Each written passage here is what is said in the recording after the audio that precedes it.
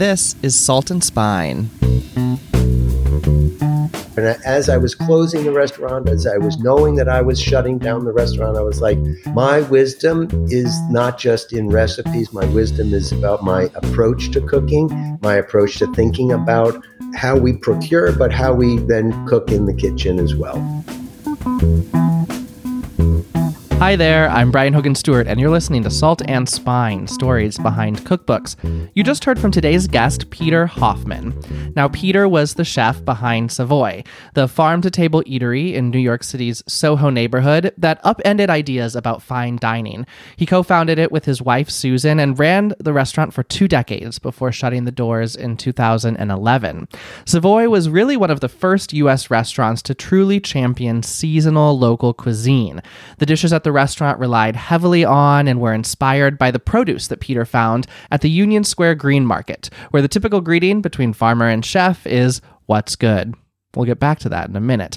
As a child growing up in New Jersey, Peter was introduced by his family to an array of diverse foods. Both of his parents were home cooks, his mother more so than his father, and inspired him to get comfortable in the kitchen. His mom taught him to read and follow recipes with the joy of cooking, after his interest was sparked by a visit to La Crêpe, where he could select and create his own culinary adventure with different ingredients. And the family's housekeeper, Hortense, taught him the beauty of butter, an ingredient that gets a whole chapter in Peter's new book. Now, Peter got his start working in kitchens at a resort in Vermont after a construction job there ended. And as he got more and more excited about a path in food, he trained under several renowned cooks, including Richard Olney. He traveled to Japan to learn, and one summer he even ran a small fish market. Peter says that learning from these chefs and experiences taught him the beauty of local geographies and the ingredients that they provide. Now, we're here to talk about Peter's first book, What's Good? A Memoir in 14 Ingredients. And it's expressive of this type of thinking. It's part memoir, part cookbook, featuring 14 chapters, each named after an ingredient that fueled the forward-thinking menus at Savoy. The book is filled with anecdotes and stories about running a restaurant and breaking new ground when it came to slow food. Peter says the book is not just a tribute to the many relationships he formed with farmers, cooks, and the broader community, but also a tribute to his journey to discover what seasonality really means. We've got a great episode for you today. Peter's telling us some of the stories like those that fill the pages of his book, talking about the importance of simplicity and sustainability, and he reflects on what the past 2 years have meant for the restaurant industry. Plus, as always, we're putting Chef Peter Hoffman to the test in our signature culinary game at the end of the episode, so stick around for that. And with that, let's head now to our virtual studio, where Peter Hoffman joined us to talk cookbooks. Hi, Peter. How are you? I'm good. Great to be here with you, Brian. Thank you for joining us on Salt and Spine. We're excited to talk about your book, What's Good? A Memoir in 14 Ingredients. Your first book. Congratulations. We always like to start with a little bit more about you and your life, your career, and then talk a bit about the book in a minute. But I thought we'd start right at the beginning and talk about the role that food played in your life as you were growing up. So I know you grew up in New Jersey and that you were pretty interested in food from an early age. Can you talk about where that sort of fascination began? Sure. Well, I guess there's a couple of things. One is that my mom came from Germany. She left Germany as a young girl because of the Holocaust. And so there was a German culture around my maternal grandparents' house. And so there were those kind of curiosities of new foods and foreign words to get acquainted with and get interested in. And then living in suburbs just outside of New York City, and my parents being curious and cosmopolitan, we came into the city to do all different kinds of things, including exploring the ethnic cuisines to be found in the city. So that was always, there were American classics that we ate at as well when we came into the city, but it was always a place to go like, what else is there to eat? And look at these cool shops that are just filled with spices and imported goods and strudel, all these things to excite a little kid and go like, wow, the world is big and the world is diverse and it doesn't all look like Pepperidge Farm bread and American cheese. Not that I grew up on that, but But that was a way of that my parents expanded the world for me, and it was exciting. Yeah. And I know you write about both of your parents cooked to some extent, right? Like your dad at some point picked up this Armenian church cookbook, right? And kind of that was his text for some time. And your mom, I know, relied heavily on The Joy of Cooking, or to some extent relied on it. It was gifted to her, right? So they were both pretty active as home cooks. Very active. She, of course, did the bulk of the midweek cooking, but it wasn't that eggplant dish was definitely special occasion, but he cooked on a regular basis. And as he backed off on his workload as he aged, it became even a bigger part of his work share in the family. Yeah. And I know you took a lot of interest in food at that early age, like seeing things at the bakeries and dining out. And what was the sort of mix of your interest in cooking as a young person versus eating as a young person? And how did those come together? Sure. Well, I think, I'm not exactly sure, but I think somehow that going to La Crêpe, which was this chain of French Brittany style crepe restaurants where they had the cast iron griddle, and then they poured the batter down, and then you had this little paddle that you moved it out on, rolled it out on in the way that you'll find on the streets of Paris. And then you put the fillings in. I was like, that is so cool. I want to learn how to do that. And that's different than just making pancakes. And so that was my first experience then, where my mom set me up with The Joy of Cooking and said, here's how you follow a recipe. And as I say in the book, learning what zest of lemon was, and that was optional, that you could improvise what you put in it, and then executing this thing. That was all very exciting and empowering. And then my parents got me a crepe pan for the next birthday. And that's sort of where I started out, and moved on to some other baking things, cheesecake, and, but savory foods, I don't know, that was sort of later in high school. But my dad was always doing savory food. He actually never, other than making candied grapefruit, he didn't go into the sweet and dessert world at all. So I learned his eggplant techniques. Yeah, right. So it feels to me like your parents in particular were big culinary influences at that early age. You had a housekeeper as well who imparted a lot of wisdom. I was just going to say that, the chapter that is called Butter, which is partly about Hortense, our housekeeper, who cooked. And I kind of tell this funny story about how my parents cooked entirely with margarine, whether that's sort of coming out of World War II and the rationing, or some holdovers having to do with kosher homes, which none of my grandparents' homes were kosher, but, margarine could be in a Fleischer or dairy kitchen. I'm not sure what all the combination of that was, but they were using margarine, and I was like, it was okay, but I didn't love what it tasted like on toast. And our black housekeeper was cooking with butter, and I was like, whoa, what is that? I'm with her. And so very early on, then after she was done cooking for the day, she would leave the remainder of the butter that she hadn't used on a little dish next to the margarine dish, the two sticks side by side. And so they were kind of competing sticks. And of course, I knew which one I wanted on my toast and which one I wanted in my scrambled eggs. And soon I migrated over to only cooking with butter as a cooking fat. So she was really important in sort of setting me on a path of where does taste come from and what's great about it. And again, that cooking fat matters a lot, and not to go overboard on it, but that it's a great carrier of flavor. Right. Yeah. So all of those influences, I think we sort of see that you're clearly like leading to something, and then you decide to you sort of fast track your high school path and decide to start getting into the hospitality business, right? I think your very first thing is a construction gig at a hotel. Is that right?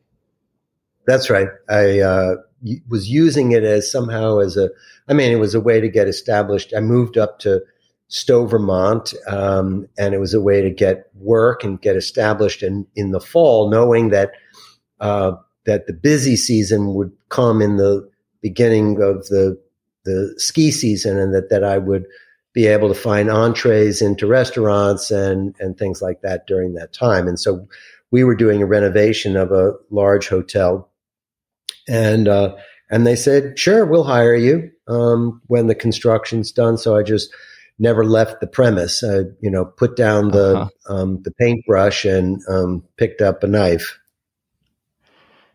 And that kind of starts this career then for you, right? Like you start to, it's a myriad of things. You work with some fishermen for a while, catching shad. Right. You train with some of the greats in France, Madeleine Common, Richard Olney. You spend some time in Japan. Like, what does that path sort of look like that ultimately leads to you becoming a restaurateur? Right. Well, you touched on all the high points and the people, but what was interesting about all of that is that there wasn't a clear path. As if you wanted to be a lawyer, you know what the path is. But this was more about self-creation, and so that learning about food supply, food creation, like becoming a fisher person, getting involved in, sort of seeing how the whole system worked, and right from pulling the nets to boxing them up, and then going down to Fulton Fish Market, and then I ran a small business for a summer selling fish and buying at the fish market, and then having all this incredible product to work with, and doing that before I went off to college. And then again, searching out those people, both Madeleine and saying what restaurants are, finding the restaurants that were cooking real food, the food that I was interested in, because Madeleine basically said haute cuisine is not where it's at. And I understood that in a very deep way, that the food that I was really going to be interested in was food that was the taste of a place, that was expressive of terroir in the way that we talk about interesting wines expressing terroir. But she was interested in showing and teaching us that cuisines grew out of the ecosystem, out of the geography of particular places. This is what grew there. Therefore, these are their favorite dishes. This is what they lived off of. And let's celebrate that. Let's learn about that as difference and as great expression of culture. And so I traveled around France, the back country of France, by bicycle, and in Italy, not on bicycle, looking for the traditional foods. And so that really deepened my appreciation for what was going on, and set me on a course that was like, okay, haute cuisine isn't what I'm interested in. I'm looking for the regional foods. And so when I came back from France, and that was in 1981, new American cuisine was just starting to sort of bubble up. And so that really was exactly that. That was, let's celebrate the ingredients that are from our nation, from our place, and let's look at the tradition of recipes and the cultures that are here, and celebrate them, explore them, instead of always chasing haute Paris. Sure. And so that really set me on a life path. That, combined with then discovering the farmers markets at Union Square in particular, and then building relationships with growers, and deepening my appreciation and understanding of what really does seasonality mean. And so that's what the book is about, is to share with the reader both that journey, the biographical journey, but my 40-year study of what does seasonality mean and how does that play out in the food I cook or the ingredients that I buy. Yeah. You mentioned the Green Market, the farmers market in Union Square. I'm wondering if you can indulge us for a minute, because I think many folks would dream of the opportunity to shop with you, to go through the market with you, because of the approach that you take, right? I mean, some chefs I think may rush through, or other chefs may not even go themselves, right? But send lower level staff to procure some things. Can you talk about how you have approached the market over the years and how that benefits you as a chef, how that did benefit you as a chef, that you approached the farmers in the market in that way? Sure. Well, it's kind of incredible, Brian, to continue to have this ongoing place to go to and to procure and learn and be a member of a community. And I know one way to answer your question is actually to give you a quick illustration of what happened in the Green Market today. Okay. So I was buying some garlic from a guy who is kind of a newish farmer to the market, and he grows all heirloom, all hardneck garlics. And when I was talking to him about, here we are, it's February and your garlic is still in pretty good shape. Why is that? And so he taught me something about the variety that he grows. I mean, he grows many varieties, but that he learned that this particular variety held particularly well. So he didn't even sell it in the fall, knowing that he would be able to rely on it in February. And I was always, prior to today, on a certain level, I was like, my guy and the guy who I profile in the chapter on garlic in the book grows Rocambole garlic.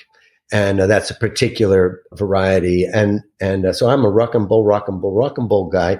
And he says to me, well, I found that this variety, which I think he said was called red chestnut, lasted longer and longer than the Rocambole, because by this time my Rocambole would either be sprouting or rotting or dehydrated or moldy kind of things. So, I learned something new that I will carry forward in asking questions, or when I start to grow my own garlic, I'll go like, oh, great. I'm going to put the red chestnut in for late winter. Right. And then, I ran into a bunch of people who are, it's 65 degrees today in New York City, by the way. So people are walking around in shorts and I didn't even have that sweater on, which is really rare for us. Yeah.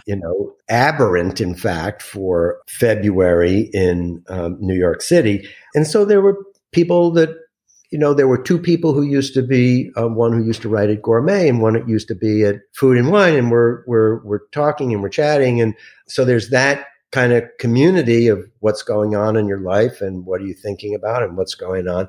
And then I moved on to talking to a market manager, and we were discussing some issues about the marketplace and restaurant business and economy in New York, pandemic related and not related. And she didn't know anything about the issues around tipping in the restaurant business and the problems around tipping and how people had moved towards hospitality included, and tipping is a historically exploitive and racist system and all of that. And so I then passed along a piece of my wisdom and my knowledge for her to think about in the context of how the market operates going forward. So so that just as an illustration of community and interchange of ideas, as well as the wintered over leeks that I bought that I'm going to have for dinner tonight, is just a perfect expression of what I love about that place and what happens there and how different that is from pushing your cart down the aisle of a grocery store where things are shipped in from who knows where and how it was grown. And you have no relationship with the people who work there or the other people who are shopping, other than to say, get out of my way, or, can you help me pull this thing off the shelf? It's a very, very different kind of living experience. It's not just a shopping experience, but it's a way of being in the world. So yeah, that's part of what I'm trying to communicate in the book, in the chapters that are about the market. Yeah.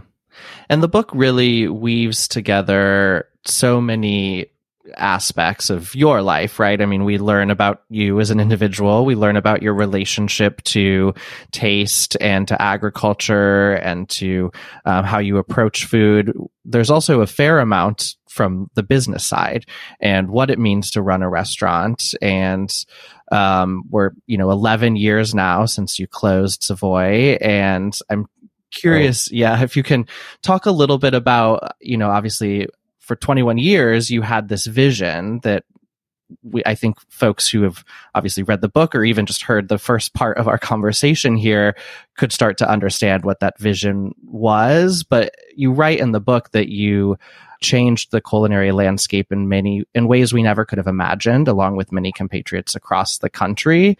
And that really your focus was you were in search of something simple, that the good ingredients that you can cook with in a room to serve them unpretentiously, and the people who shared your values. You did these dinner conversations in these series where you'd bring in activists and farmers and other chefs to talk about that approach. But can you reflect a little bit for us now on how that feels today, 11 years later, and in the modern restaurant landscape as it exists in 2022, coming out of a global pandemic? That's a big loaded question. I'm sorry. As soon as I wrapped that, I'm like, that's a lot to put on you all at once. But yeah, well, we'll see what we can work with and what different routes we go down to look at it. But one of the things that just to back up or continue on with what I was saying about what Madeline taught me and what I started looking for in expression of taste of place, I think that's what we have developed. If we could say anything about cuisine in the United States, and of course there's lots of people cooking in different ways, some people are cooking whatever. There's lots of different ways that people cook, but there is something of the group of chefs who are trying to buy from local producers and really are stressing seasonality that expresses kind of a taste of place. And I guess I would say that that's part of what I was able to both develop for myself, develop a following of people who were interested in that. And then that became, because of that and because of other people doing the same thing and sharing those values, that became a trend or a cuisine, if you will. I mean, some people may say, well, that's over and other things have taken its place. And we can talk about what personal expression in cooking looks like. But that's what I put out there, was my personage wasn't on the plate so much in terms of what I could do as much as how I wanted to let the vegetables or the ingredients speak for themselves. And that's a cooking approach. And I stand by that, and a lot of people still do as well. And there's less antics on the plate in that kind of cuisine. And that's the simple part of it, as opposed to how many different flavors and tastes and ideas can I put there. I want to kind of like narrow that down. And that continues on in ways that I think are good. I think it brings clarity to our dining and our appreciation of what we're putting in our bodies.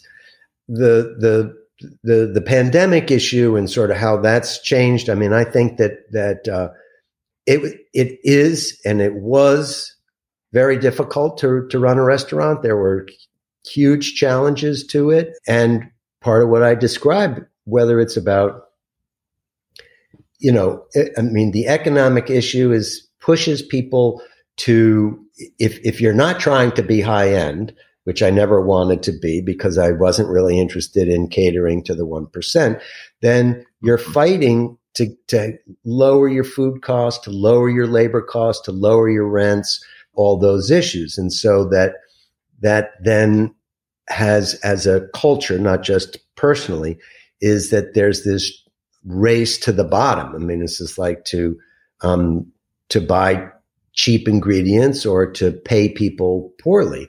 And Right. yet that's not ultimately what's the most sustainable, whether that's for the planet or for the culture or for the people working in your house. And the pandemic made a lot of that stuff, particularly the issues around labor in our kitchens or in our houses, even more apparent. And so the idea that we need to figure out, and the we is not just we owners, but we owners and diners and then the employees together have to craft a new equation to make it work so that this is sustainable, not just for the planet, but I mean, as in the environment, right? Mm-hmm. But sustainable for the planet, including everybody who's working in the kitchen or working in the house. And that means, in some ways, and I wrote about this in my op-ed piece in the Times, that means that dinner's going to cost more. And Right. What do we do with that? And I saw something today. It was the great Wendell Berry, right? Mm-hmm. There's a profile about him in the New Yorker this week that I haven't read yet, but he makes a comment, and I quote him in the book. He's one of the two quotes of the epigraph, and then there's a chapter that's half about Wendell Berry, and he says it's folly to think that we can just kind of green up our economy without really changing the way that we live. And so in this case, it's not just like, maybe we can't go out for dinner as much as we used to or did in wanton ways because it's going to cost more, because we want people to be paid well to do their work. And again, we're going to have to change the life that we live if we want there to be a greener economy. And that's hard to stomach for a lot of people. They just want to say, I want to do the same thing, but I'm going to drive an electric car instead. Or I'm going to, I'm going to go to the place that recycles their stuff, or then I'm going to make a change in the way that I actually behave. Right. So, there's lots of ways in which we're in a tough spot at the moment in the world and in this country. That's just one of them. And it's going to take some time to see how it plays out. We'll be right back with the second part of my conversation with Peter Hoffman, author of What's Good. Hey there, cookbook lover. Are you subscribed to Salt and Spine on Substack? If not, you should be. You'll find our full catalog of podcast episodes featuring more than 100 in-depth interviews with top authors like Nigella Lawson, Jacques Pepin, Samin Nosrat, and Carla Hall. And for just $5 or less per month, you'll also get access to hundreds of exclusive featured recipes from top cookbooks. You'll get early access to our quarterly cookbook club and author dinner parties, and so much more. At Salt and Spine, we bring cookbooks to life, and we can only do it thanks to listeners like you. Join the Salt and Spine community today and support our effort to bring you top-notch interviews and the best cookbook content. Find out more at saltandspine.substack.com. And now, back to my conversation with Peter Hoffman, author of What's Good. So, on to the book. This is your first book. Did you know going into it you wanted it to be a memoir? It's a memoir with recipes for folks who haven't seen it yet, but versus a cookbook. How did you did that feel natural to you?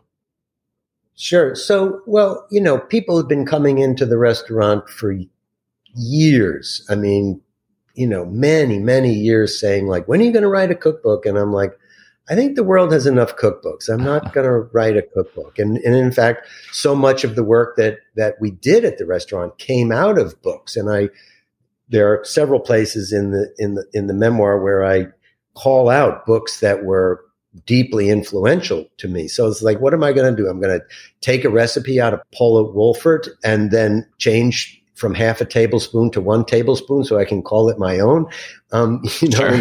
or go open Paula Wolfert, page 87, So it was more that what I really have to share, and as I was closing the restaurant, as I was knowing that I was shutting down the restaurant, I was like, my wisdom is not just in recipes. My wisdom is about my approach to cooking, my approach to thinking about how we procure, but how we then cook in the kitchen as well.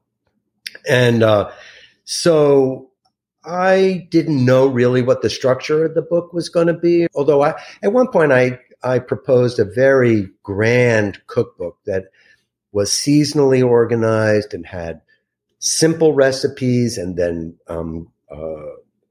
grand sit around the table and eat one huge dish together recipes, and then improvisations and stuff like that. And it's like, okay, that's way too big, going to take me too long. Let me take this on. And then I kind of was searching for what the structure was going to be. I had written some chapters and some sample pages and things like that, but I didn't really have the arc of what the book was going to be. And I read a book called Lab Girl by Hope Jahren, which is about being a botanist. And she alternates between writing about the business of being a scientist and going through graduate school and running a lab and writing grants and all the things about the mechanics of being a scientist, and then what she loves about plants. And I was like, that's it. That's my structure. And I'm going to alternate between the business and the passion, or the mechanics and my love. And so that's what's good is sort of, and it moves back and forth over the course of my life and over the course of the growing season here in New York City. So it opens with a chapter of food from the larder, or from the root cellar about leeks and potatoes, and then goes through the growing season and ends with the chicories and kale late in the fall before the hard frost is really, or just after the hard frost. Yeah. Yeah. And built around these 14 plus sort of ingredients. How about the title? Did that come naturally to you? Of course. Right? With some recipes, yes. The title, did that come naturally to you? Of course, Adam Gopnik in the foreword says that he takes partial guilty responsibility for the title because it's a chorus, right? That I'm sure you hear what's good, and I'm sure farmers and vendors at the Green Market are also hearing constantly. Like, how did the title come to be? Yeah, or one more example is like that a diner will look up at their server or at the owner if I was at the table, and they go, well, what's good? What's good tonight? What's what's special? What's exciting? So I guess it is expressive of all of that. I did not come up with the title. My editor did. It took some hanging with it to get to realize that it really was expressive of that whole inquiry, and had a lightness to it that might draw more people in who weren't looking for something, on the order of a treatise or a tome, something heavier. Right. I came to like it a lot. Yeah. Yeah. I like it a lot too. I think it's very indicative of what you'll find inside the cover. We're a show on cookbooks, so I always like to ask to hear a little bit more about cookbooks that were influential to you. Of course, we've talked about a number already and a number of authors, and Paula Wolfert and Richard Olney, but is there like a first cookbook that you had that really opened your eyes to what the magic of cookbooks could be, or ones that just have been really important to you over the course of your life? Yeah, well, let me run down a few. So obviously, first work was out of the joy of cooking. Then Mm-hmm. came, I'm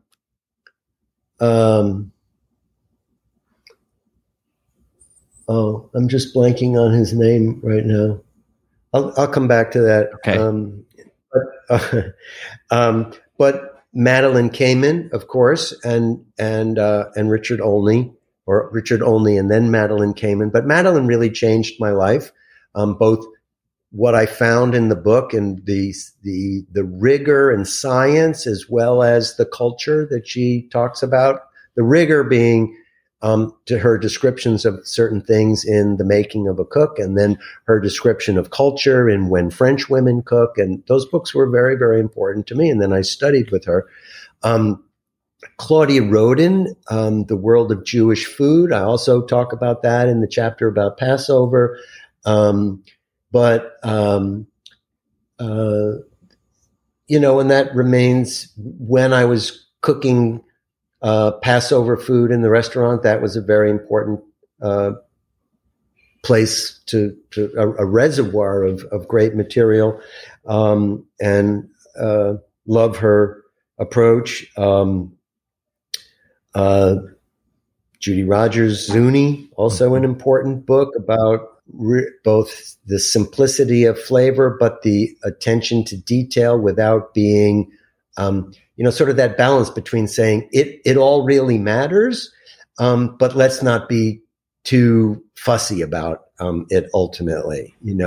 Those are all some important books. Well, that's a great list. Yeah. We always end with a little game, so I thought we would put you to the culinary test. We have these cards here that we use. So this is sort of like Chopped, the TV show, right? We'll draw a couple things, some produce, perhaps from the green market. We have some protein options. We have a deck of flavor cards, which are herbs, spices, flavoring agents. And then we have a secret ingredient deck, which can be kind of just an obscure ingredient or something out of left field a little bit. So we'll draw one of each, and that's kind of what you have to work with tonight. That's what's in your larder and what you picked up at the market, and tell us what you might make for dinner. How does that sound? Okay, that sounds like fun. All right, let's start with the vegetable. The vegetable is zucchini. Okay. All right, the protein we're working with is chicken. Okay. For flavor, we have chives. Right. And our secret ingredient is vanilla bean paste. Whoa. Little twist there. That's...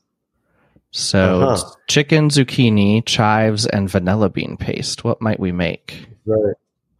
Well, obviously, the secret ingredient is going to be the driver here to figure out how to deal with that. Right. And I guess what I would do somehow, I want to move it over into the zucchini prep, so that flavor is, zucchini is on the blander side, but a nice flavor. But what are we going to kick it up with in a certain way? And sure, I'm not sure that I would actually ever do this, but that's sort of where I would go with it. Is I'm going to stew the.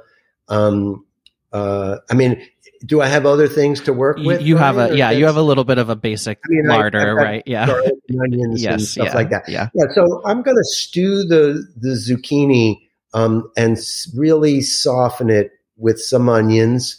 But not garlic, and then put a little bit as it's cooking down and softening out. I'm going to try a little bit of that vanilla paste in there to see what that becomes. So I want that to have this kind of, exotic tropical component into what is going to be the compote for our chicken. And I guess what I would, again, I would sort of, in this case, the chicken is going to be was it just chicken? It was just did it say open-ended chicken. So I think it's your choice what the cut is. Yeah. Yeah. So, I think I would sort of, I'd like the contrast between the softened, sweetish zucchini with the crispiness of the skin. So I'm going to just salt and pepper it and crisp that up, maybe finish it in the oven. But did I say, I tend to be a leg and thigh guy as opposed to where the breast can dry out more. So whatever, but I can make that crispy and not dried out. And then, the chives, of course, sort of bring crispness and freshness and brightness to the whole thing. And so super fine cut, and then just dancing all on top of the plate, on top of the zucchini, the cooked down zucchini compote, something like that. Yeah. I think that sounds great. Yeah. I love it. Let's close it out with one more. I always loved, we play this game with all of our guests, and I just love to see people's culinary. So, great. All right. So, vegetable we're working with this round is cauliflower. Our protein is tofu. Our flavor, let's pull from the middle here, is basil. And our secret ingredient is fish sauce. Oh, nice. That's really good. Cauliflower, tofu, basil, and fish sauce. Oh, that's a good hand. Yeah. Yeah, that's already a dish. That is, so, yeah. How would you do it? Well, I think that I would, what would I do? I think I'd like again, I like something crispy. So I think I'm going to go for trying to, cornstarch or flour the tofu and then brown that. So it's got some crispness to it, and the cauliflower actually maybe not so much, but sort of sweat that and soften it, again with some shallots and, that's good enough without going too far afield. And then in combining those two, then again, late in the game, then I want to use the fish sauce and the classic fish sauce, lime juice, sugar, as a way of balancing and seasoning those two kind of blander ingredients, and throw torn basil in at the end. And that's a pretty nice little dish to eat with some rice or yeah, absolutely. Yeah, I think absolutely. That sounds great. Well, that one was handed to you, but I love seeing what you do with it. That's a good combo. Well, it was so much fun talking with you, Peter. Thank you so much for joining us. Likewise, Brian, and I hope that people are inspired to check out the book. It's going to be coming out in paperback in October. Very exciting. But there it is at the moment, in hardcover. And as I said, I'm really proud of the way that it's not just a chef who's past their prime and closed their restaurants, looking back at the old days. It's really pushing myself forward, and all that ingredient stuff is about the present and the future, and things to think about for the rest of our lives. Yeah, that's absolutely right.